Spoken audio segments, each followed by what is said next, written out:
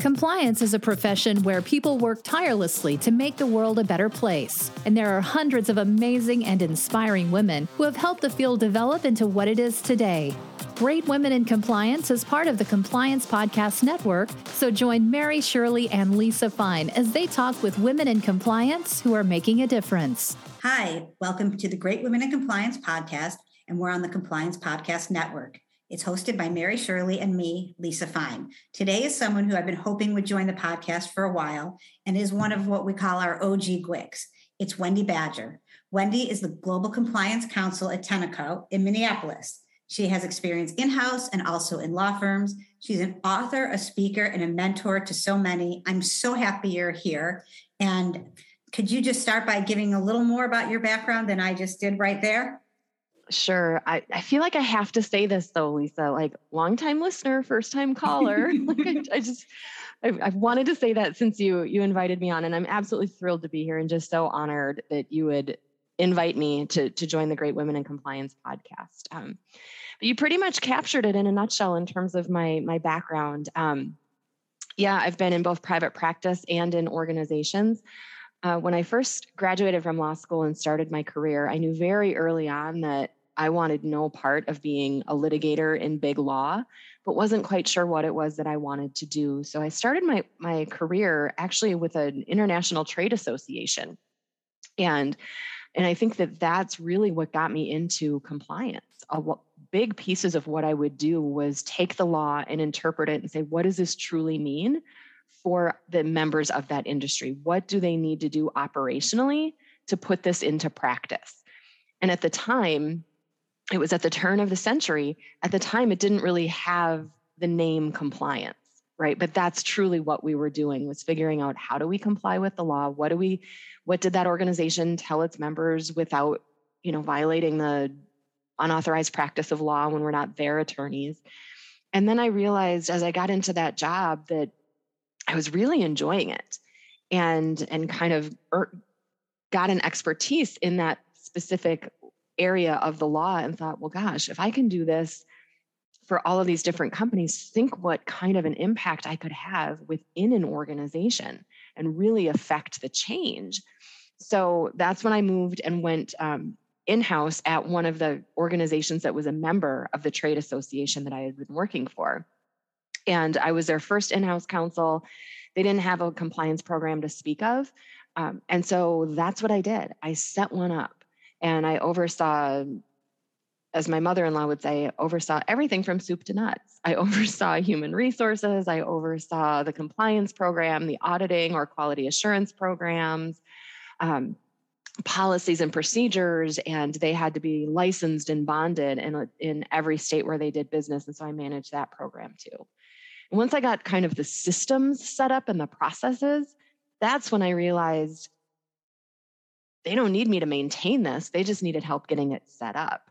So then I moved into private practice and thought, well, if I can do this for this organization, I can do it for a bunch of organizations. And that's a big piece of what moved me into private practice. And I stayed in private practice for about 5 years. Then I realized I didn't like a lot of things about private practice, but one of the big ones was I was giving these organizations all of this fantastic advice, but never knew what they did with it. Like, did they actually put it into practice? And that's when I decided I need to go back in-house. That's where I feel like I can have a better impact and effect. And then, of course, when my private practice clients didn't put things into practice and they came to me because they got sued, you kind of want to do your I told you so dance, right? Like, I told you this was going to happen if you had just listened to me. So I moved back in-house. I was actually recruited to go to a role in-house. And I wouldn't say start it all over again, but I truly did start from scratch and building a compliance program. And I stayed with that organization for nearly 8 years, where I not only built the compliance program, but then enhanced it and then took on additional areas. So by the time I left that organization, I was overseeing not just sort of what you traditionally think of in terms of compliance, which is, policy and procedure management. I was managing the ethics hotline, all of those things. I was also doing complaint management. So when it was in financial services, so when consumers would complain about processes, procedures, or how they were treated. I had a team that managed that. I also had a team that was doing quality assurance. So they were actively listening to phone calls and reviewing and scoring and assessing those calls to make sure we had a good harmony of regulatory compliance, consumer experience, and business unit expectations. So I managed that process and program as well, and then ultimately decided it's time to move on again. And that's where we find myself today with Tennant Company, where I'm doing similar things now, building and enhancing compliance programs, but it's in a completely different industry. I used to be in financial services, and now I'm in manufacturing. And it's a global organization, whereas primarily I had been in domestic organizations before, and now we're publicly traded as well. So I'm finding new and different ways to stretch and enhance my skills and flex some muscles, frankly, that I haven't flexed for a while. Once you're in an organization that has a mature program, you tend to not focus on the same things. So focusing on what's new and really building that foundation up again is where I'm focused now. That's probably more detail than you wanted, but that's what I think it's great. It really struck two significant chords with me. One is as somebody who started in law firms, and while I respect them and like the work so much, I felt the same way. I felt like, okay, you get completely invested in one project and then you're kind of like, well, bye. And then later on, you might hear what happens later or something. And I like feeling, sort of a part of the organization for that. I do think, having said that, there's nothing like having good outside counsel on certain things. Also, people who understand the challenges of being in-house. So I think it's great, when you get the opportunity to do both. Another thing that you mentioned that just made me think is coming from financial services into manufacturing, there must have been some level of a reality check, because in financial services, for better or worse, you're so highly regulated in certain areas that people have, I think, a natural, we must comply mindset where you kind of can do the work and mature the program. I think in manufacturing, and I think in a lot of industries, you have to have more almost like a sales mentality to some of what you do. I've been thinking about that a lot lately. And the why, what makes this important, will this take away from sales, which is not necessarily always the greatest and the cultural challenges from being global and global manufacturing or any industry. So I think it must have been in some ways really fun. In some ways it's kind of it is a new challenge.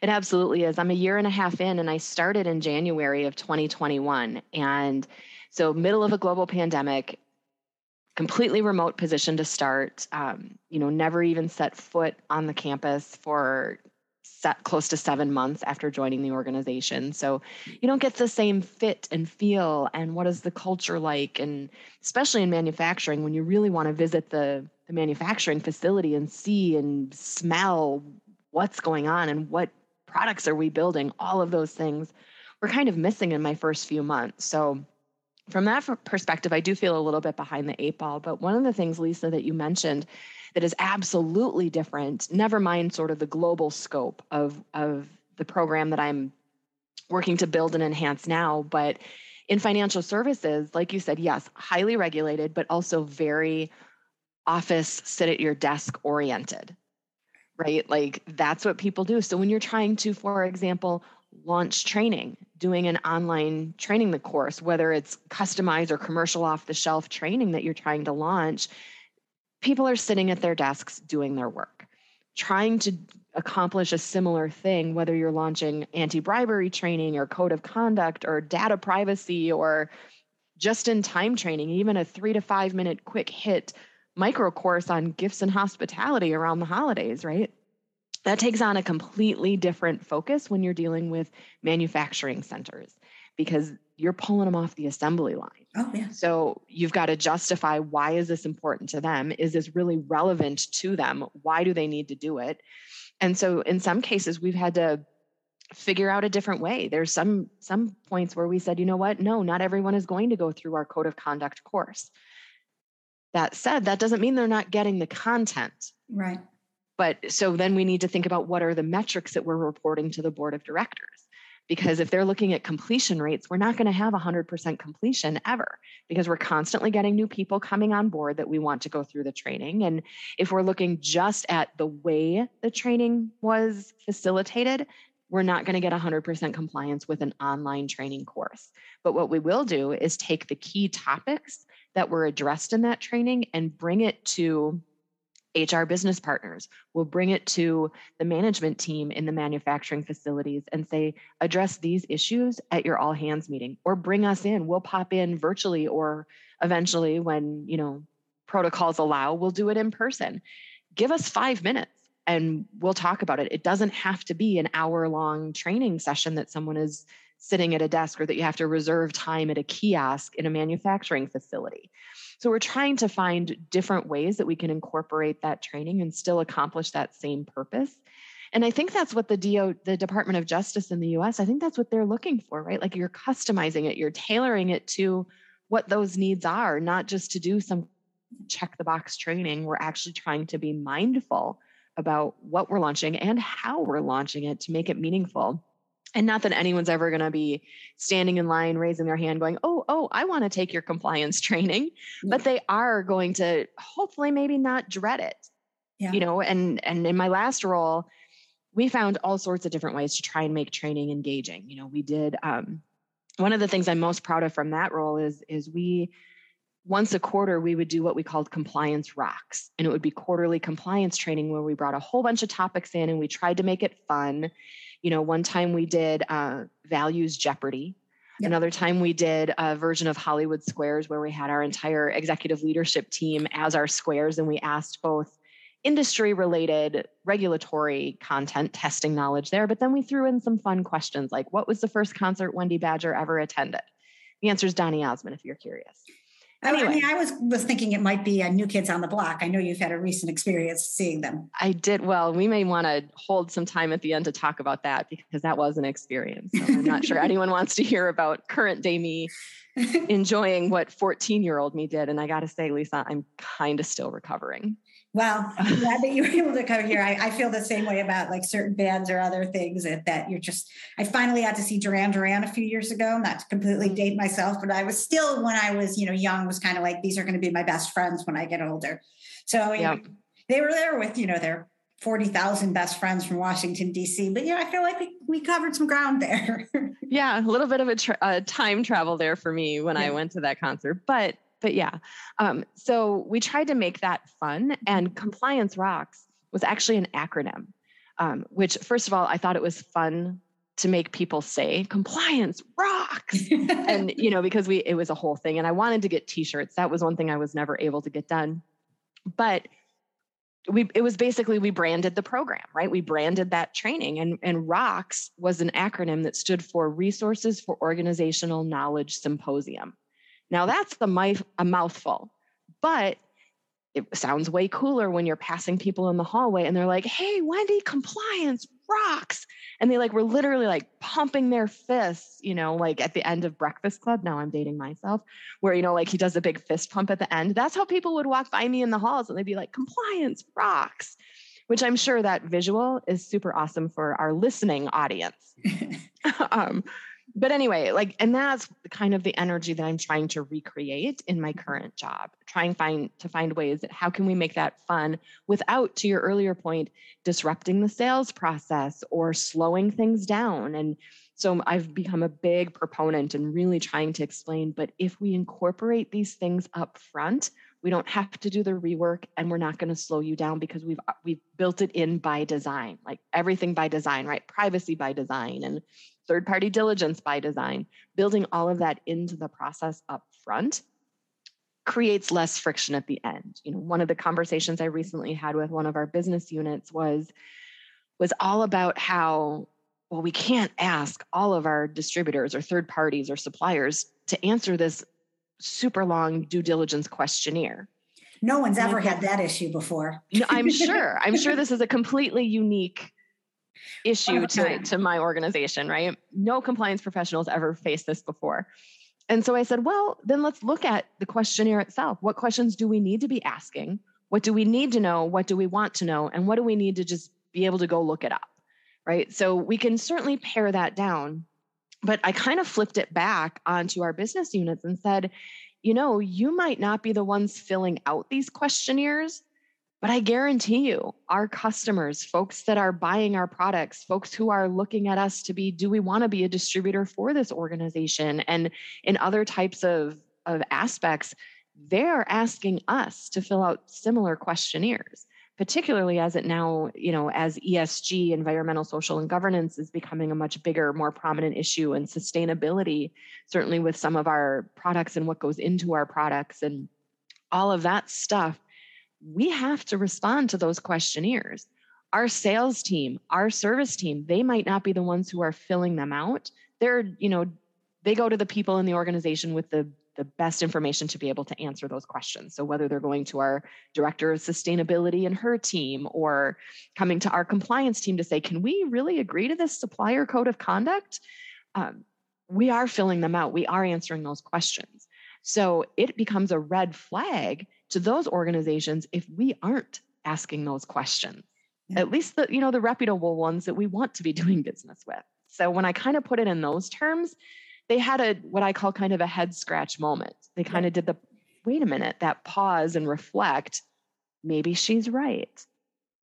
So anyway, it was just a very interesting conversation to just kind of flip the script around that way and say, we have to do this too. It's not like and the more our questions can be similar to questions that our other organizations are asking, really the less onerous it becomes, because organizations are going to have kind of a ready list of their responses. So we can streamline portions of it too. Yeah, I think it's just going to become more and more important. And it sounds like in your year and a half, you've had a lot of those experiences, and it'll be great when you can actually get your feet in a facility. I missed that a lot from now with COVID, not going to offices, so we don't have the same. But when I was at Gate Gourmet, just going every time I had to, go to a city or had to do work there, getting to take a tour of the catering of the kitchen and other things, it makes such a difference in understanding, and it makes a huge difference to the people that are there. I was able eventually to have conversations about dish rooms, and I just found the different, I nerded out over the different kinds of equipment they had, but the fact that I actually could talk about that, encouraged a lot more trust, which helped a lot sometimes when 6 months or a year or 2 years later, and something, that I kind of wanted to ask you about, you've spoken about it recently, when I've had to do investigations to, deal with these same people who I had the good fortune of meeting them before these, in some circumstances, or getting to know them by being in person. You've been in a new job, and you've had to do remote investigations. How has that gone for you? It's been a bit of a mixed bag, and you're absolutely right. Getting that, I call it street cred, right? You get that credibility when you can have your boots on the ground in the facilities and the organizations. In my last job, that was a big thing when we would do what we called Code on the Road, and take our code of conduct training in person every other year.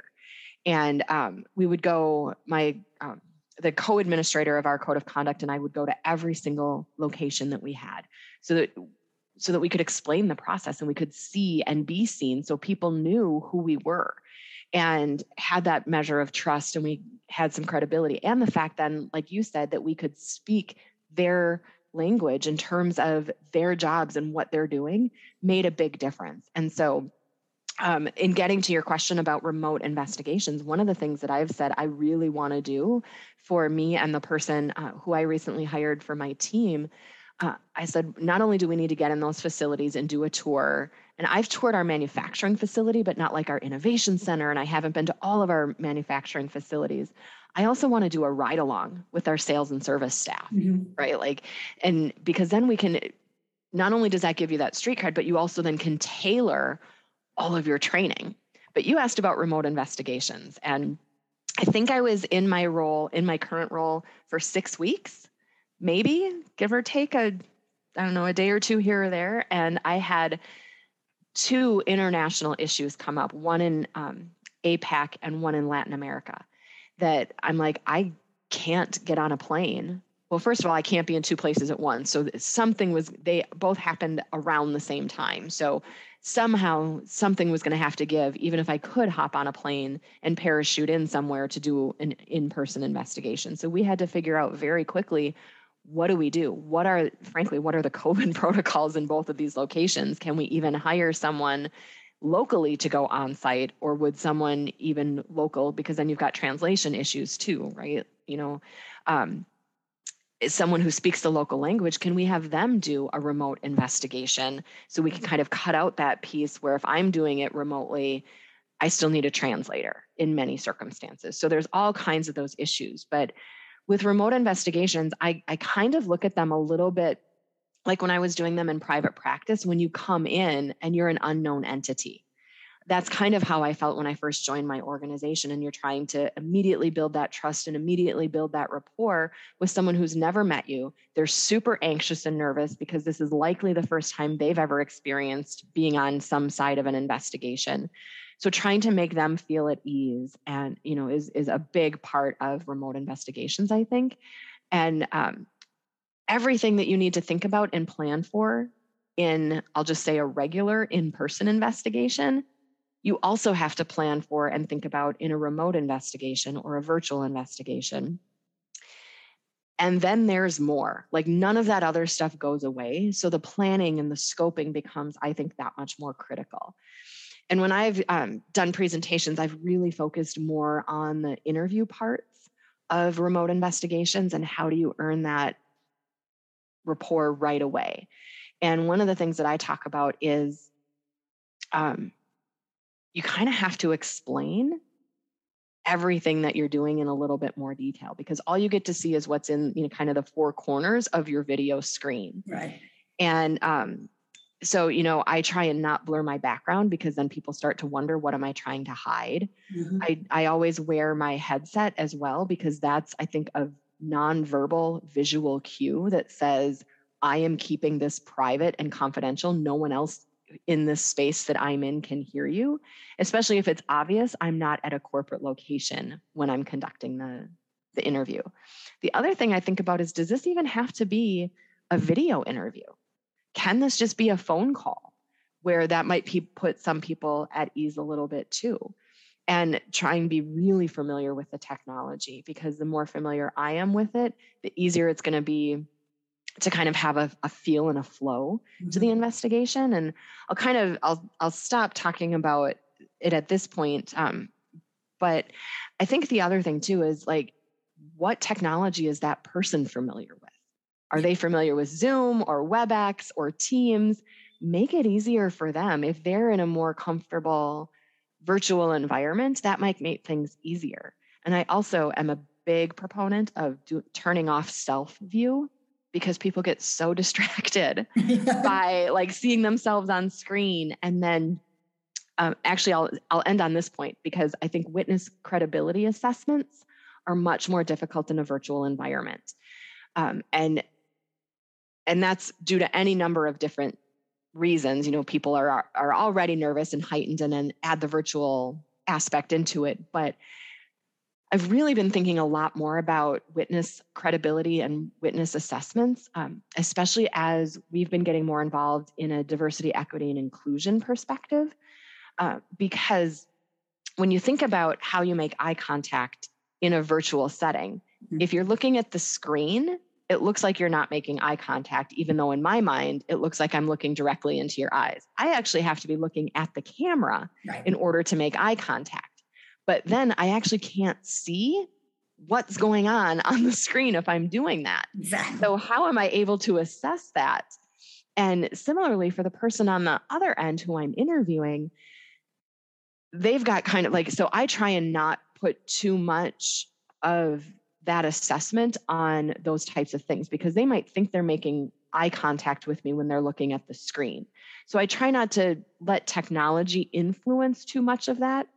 And then I made the DE&I point as well, for the perspective of individuals who are neurodivergent, particularly folks somewhere on the autism spectrum.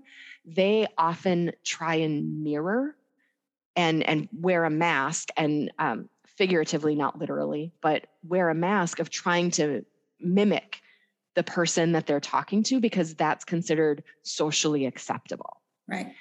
But that takes so much energy. If you let them take off that mask and have that safe space for them to do that, and they don't feel the need to do that, chances are they're going to be what some people would call fidgety. They're not going to sit still. They're not going to make eye contact with you. And like almost every investigations training that I have gone to would say those are all red flags. That means the person's lying to you. And I don't think that's true. So it really makes you kind of think differently about how you're assessing witness credibility, especially when you don't know if someone is neurodivergent or if you're sharing a document and that person is dyslexic. How are you sharing that document? I mean, that's a rabbit hole we could go down as well in terms of remote investigations. But so there, any different piece of that, and we didn't even talk about further technology issues and how are you mirroring or mimicking when you do an in-person investigation and you've got maybe standing right outside the door, you've got physical security, you've got HR, potentially ready to escort somebody out of the room or intervene if you need to. What's the remote equivalent of that? Do you have IT on standby if you need to wipe somebody's computer equipment immediately or disconnect their access to things, depending on what you find? Because as you know very well, and recently, right, Lisa? Mm-hmm.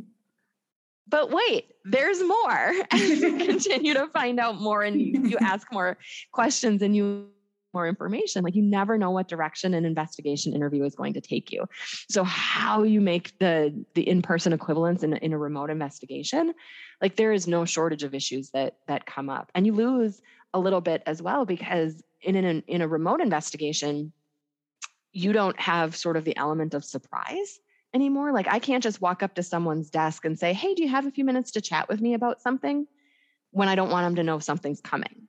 You have to set up the meeting. You have to make sure, do they have access to the appropriate technology? And if not, how am I going to make those arrangements? Not everybody is privileged enough to have Wi-Fi and a computer with a camera-enabled access in order to do that from home, and never mind the fact that that's compensable time. Exactly. There's so many issues to think about from that perspective. So do I need to set up a conference room that has video technology enabled if we're not able to be in the same physical space, or need to maintain social distancing from a COVID protocol standpoint? Even though we could be in the same building, we might not be able to be in the same room. So you need those technology aspects too. So all of those things kind of start to come into play. And so one of the I gave a presentation actually with another great woman in compliance, Lisa Beth Lentini Walker. And one of the things that we have said in those presentations throughout this whole pandemic is, people keep saying, oh, we're all in the same boat. We're not. Absolutely not. We 100% are not. We are all in the same ocean, dealing with a global pandemic and other various and sundry levels of catastrophe and whatnot, but we are not in the same boat.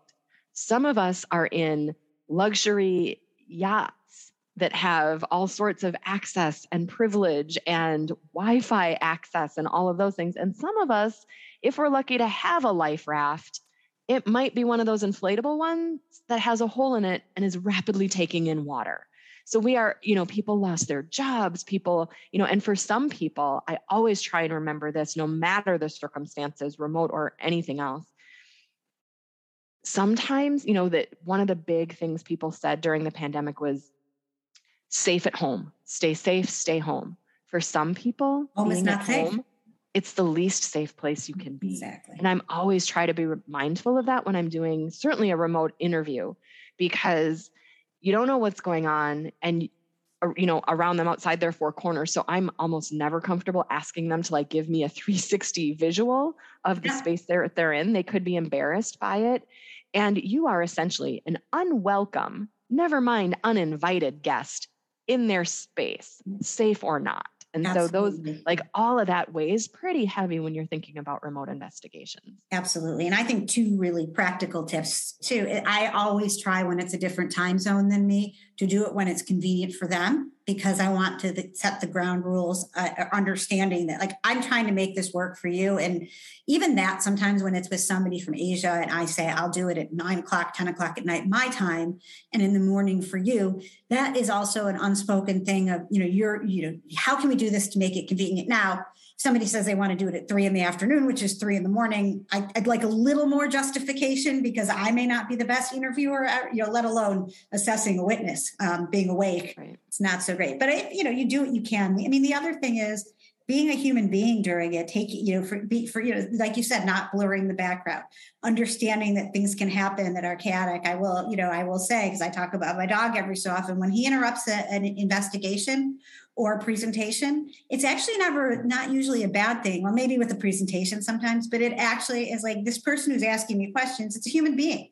When kids show up or when others, or a family member pops in, it makes it a less intimidating, and at least I think in my view, and that allows people to feel more comfortable sharing, because you're not just this, lady from compliance, for me, American lady from compliance asking questions. You're also a human being, and absolutely you respect that. And I think people sometimes get so caught up in everything they need to do that, you forget that couple minutes of human connection, makes a difference, no matter whether it's absolutely in the units or others. And, that's also the other big thing I wanted to ask you about too, just my big segue now, is, you are a person who's a connector, particularly for women and particularly in your community. And I mean, we're all re-entering, whether it's, we're in the same ocean, but we're re-entering a place where we might all see each other more.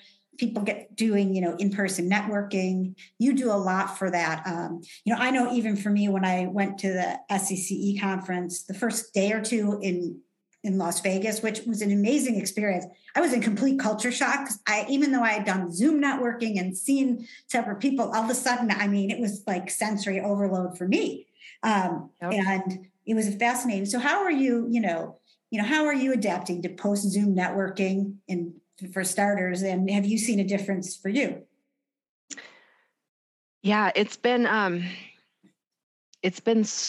slow re-entry, a cautious re-entry is what I would say. Not starting with smaller events, more local events, largely outside events. Now that it's somewhat decent outside in Minnesota, we have a very limited window for outside socialization in Minnesota, but I would say it's a very slow reentry, and I need to be comfortable around what those protocols are. And to your point, comes back to communication and being human, respecting the fact that not everybody is in the same space. Not everyone is ready for full on hugs and in your face kind of intensity of what some networking events or socialization events can be. And so what I have found helpful is to just be very intentional about which events I'm choosing to attend, understanding what the parameters and protocols are that are in place, how many people are going to be there, kind of all of those things. And I think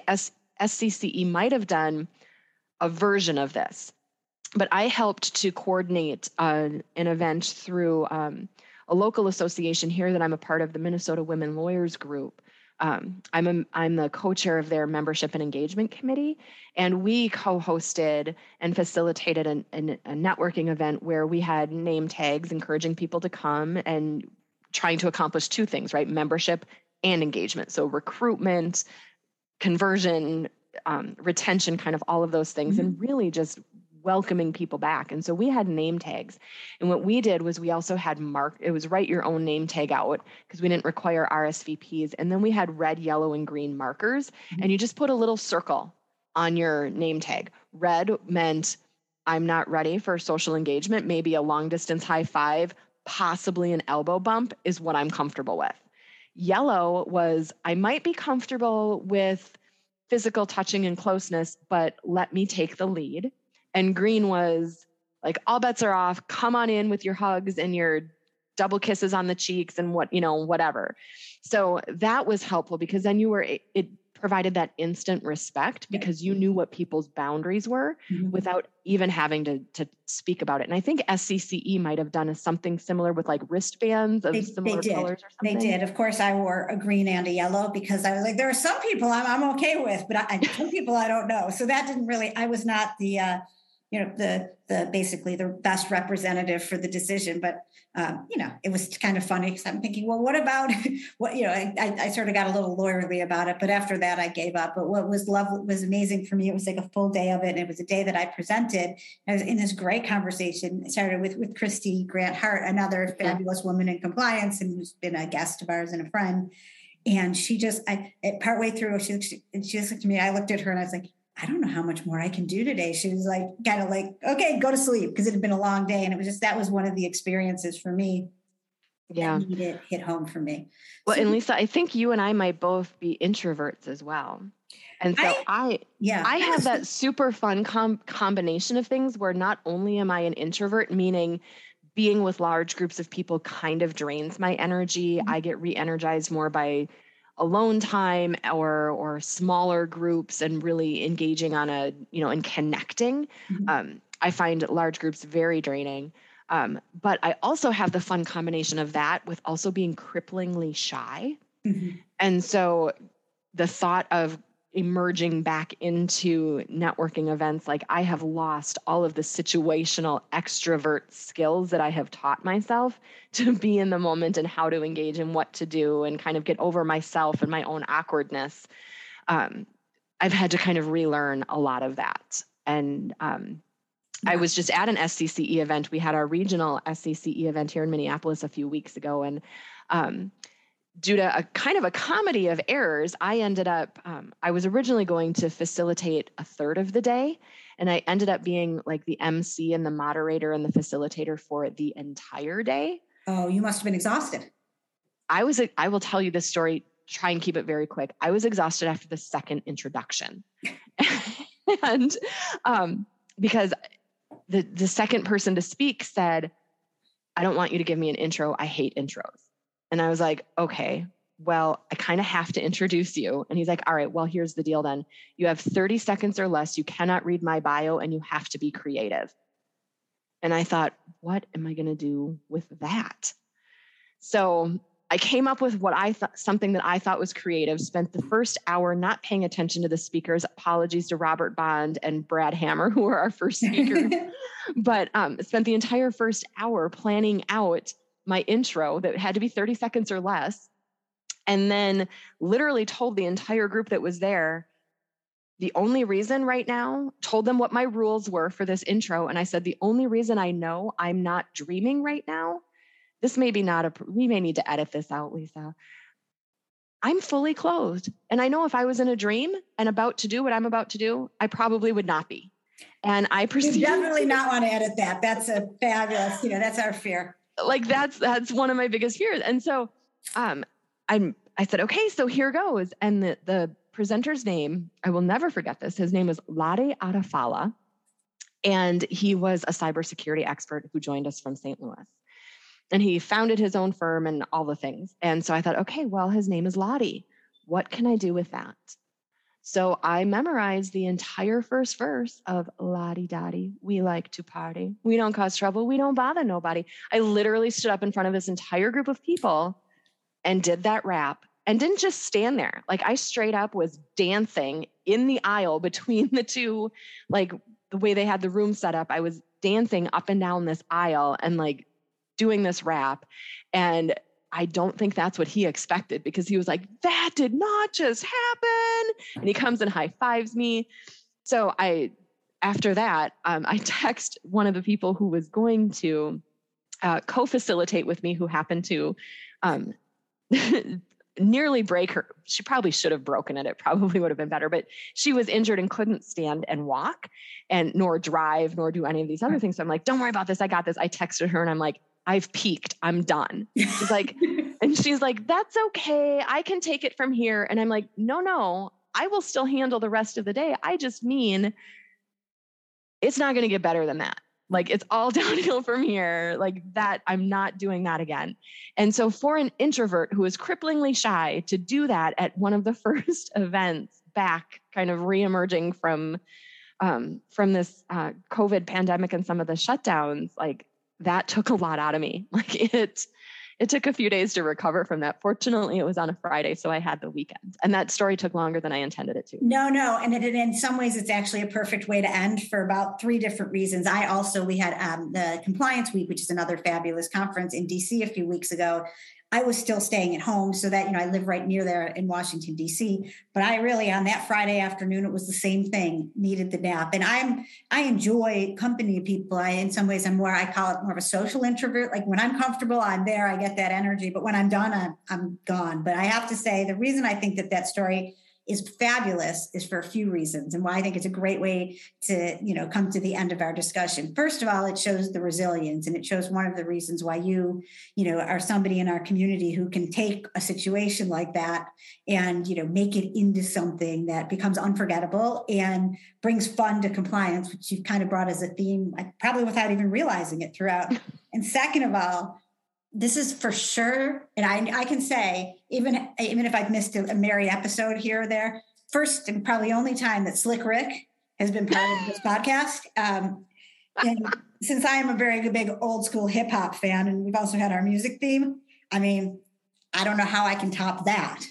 Well, I can tell you this: you are the only one who knew it was Slick Rick. Everybody else thought it was somebody else, and I said when I got up on the stage later, I was like, apologies to Slick Rick, like. Could not have been worse, but yeah. And I don't think people at an ethics and compliance conference were expecting something like that. So I do hope that it brought a little bit of fun. And if anything, it probably woke people up, because I guarantee it was out loud and off key. It's the only way I know how to do it. Yeah. And don't forget, you had a little bit Dougie Fresh in there too. Somebody could have, frankly, I think they let you down by not beatboxing with you, but I will let that slide for now. Well, I think it really shows, this is resilience. And this is, one of the things you talked about at the beginning is doing this work from soup to nuts. And that really puts it at a whole different kind of level. So, I don't know if there's any other, career advice or anything else you want to share before we close up, or at a minimum, what concert we should go to next, since I've now decided that you are completely in my wheelhouse of music. So. Well, I have to think about, I'm going to get back to you on that concert question, but I want to sort of wrap up by giving a shout out to three people. First, and that all ties into your question about career advice. So first, I would have to say my mom, my parents, but we're talking about great women. So we'll talk about my mom, whose birthday, by the way, is on International Women's Day. I do not think that's a coincidence. But my mom and dad always taught us to leave it better than you found it. And that has been kind of my guiding principle through every job I've ever had, every project I've ever done. Will this make it better? Am I making it better than I found it? And when I leave an organization, that's kind of my touchstone. Did I leave things better than I found it? So I think that's a key piece of advice that has really guided me. And then two other pieces that really are you and your co-host, Mary Shirley, that I got from. So Mary, in a separate conversation that I had with her a while ago, I was not in a great headspace. And I was talking with Mary, and she just, like, if we had been in the same room, I just feel her like sitting me down and like grabbing my hand with both of her hands and saying, Wendy, you cannot heal in the environment that made you sick. And like, I literally wrote that on my whiteboard in my home office because it resonated with me so deeply. And I just thought, she's absolutely right. I'm never going to get better if I don't leave the environment that I'm in. And that applies to so many areas of your life, not just a work environment or, any kind of relationship. So shout out to Mary Shirley on that one. And then Lisa, you once, I don't remember if this was when you were interviewed for Mentor Core or just in a conversation that you and I had. And this really drove me when I was looking for my next role. When I left my last job, you said, chase the work, not the title.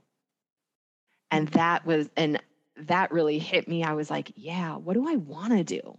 Like, what work kind of fills me up? And so I really thought about that when I was looking for a new role, but I would tweak that advice. I've actually recently gave this advice when I had a mentoring conversation. I'll take a better version of my own advice anytime. Well, I wouldn't say it's better. And I think it's circumstance specific. Right. No, I would say chase the work, negotiate the title, because the title can matter, especially in a publicly traded organization, from a compensation perspective on the one hand, but also just for organizations that defer to authority versus expertise. Yeah. The title might matter, but if you start by chasing the work, you can always negotiate the title. So, but if you just are looking at titles, I think you're gonna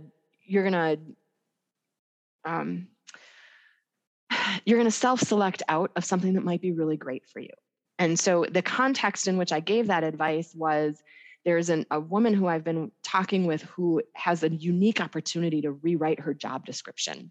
Yeah. They've recently gone through some restructuring and gotten some promotions. And her new boss said, well, we should probably redo your job description so it's more reflective of what you're doing and think about your title. And so especially if she's thinking about in the next, I don't know how long, leaving the organization, I said she absolutely needs to chase the title there. Oh, yeah, definitely. Like that's going to set her up differently. So like circumstances matter, but I gave her that same advice. I said, you chase the work, let's have it be reflective and negotiate your title. Right. And I think it will serve her well if she gets the titles that we were kind of talking about. But it was all like none of this was my original thought stuff. It was all from you and Mary Shirley and others who I've heard on this amazing podcast that has created such an amazing impact on my career and network. So thank you to both you and Mary Shirley. Well, thank you. And thank you so much for joining me and Mary and for being our friend and our colleague. And on behalf of Mary, me, the Compliance Podcast Network and all of us, thanks so much, Wendy. And for everyone else, have a great rest of the day. Thanks for having me. It's been a pleasure. Thanks for joining us for this episode of Great Women in Compliance. We hope you'll join us in honoring the great women in the compliance field by subscribing to this podcast and leaving a review.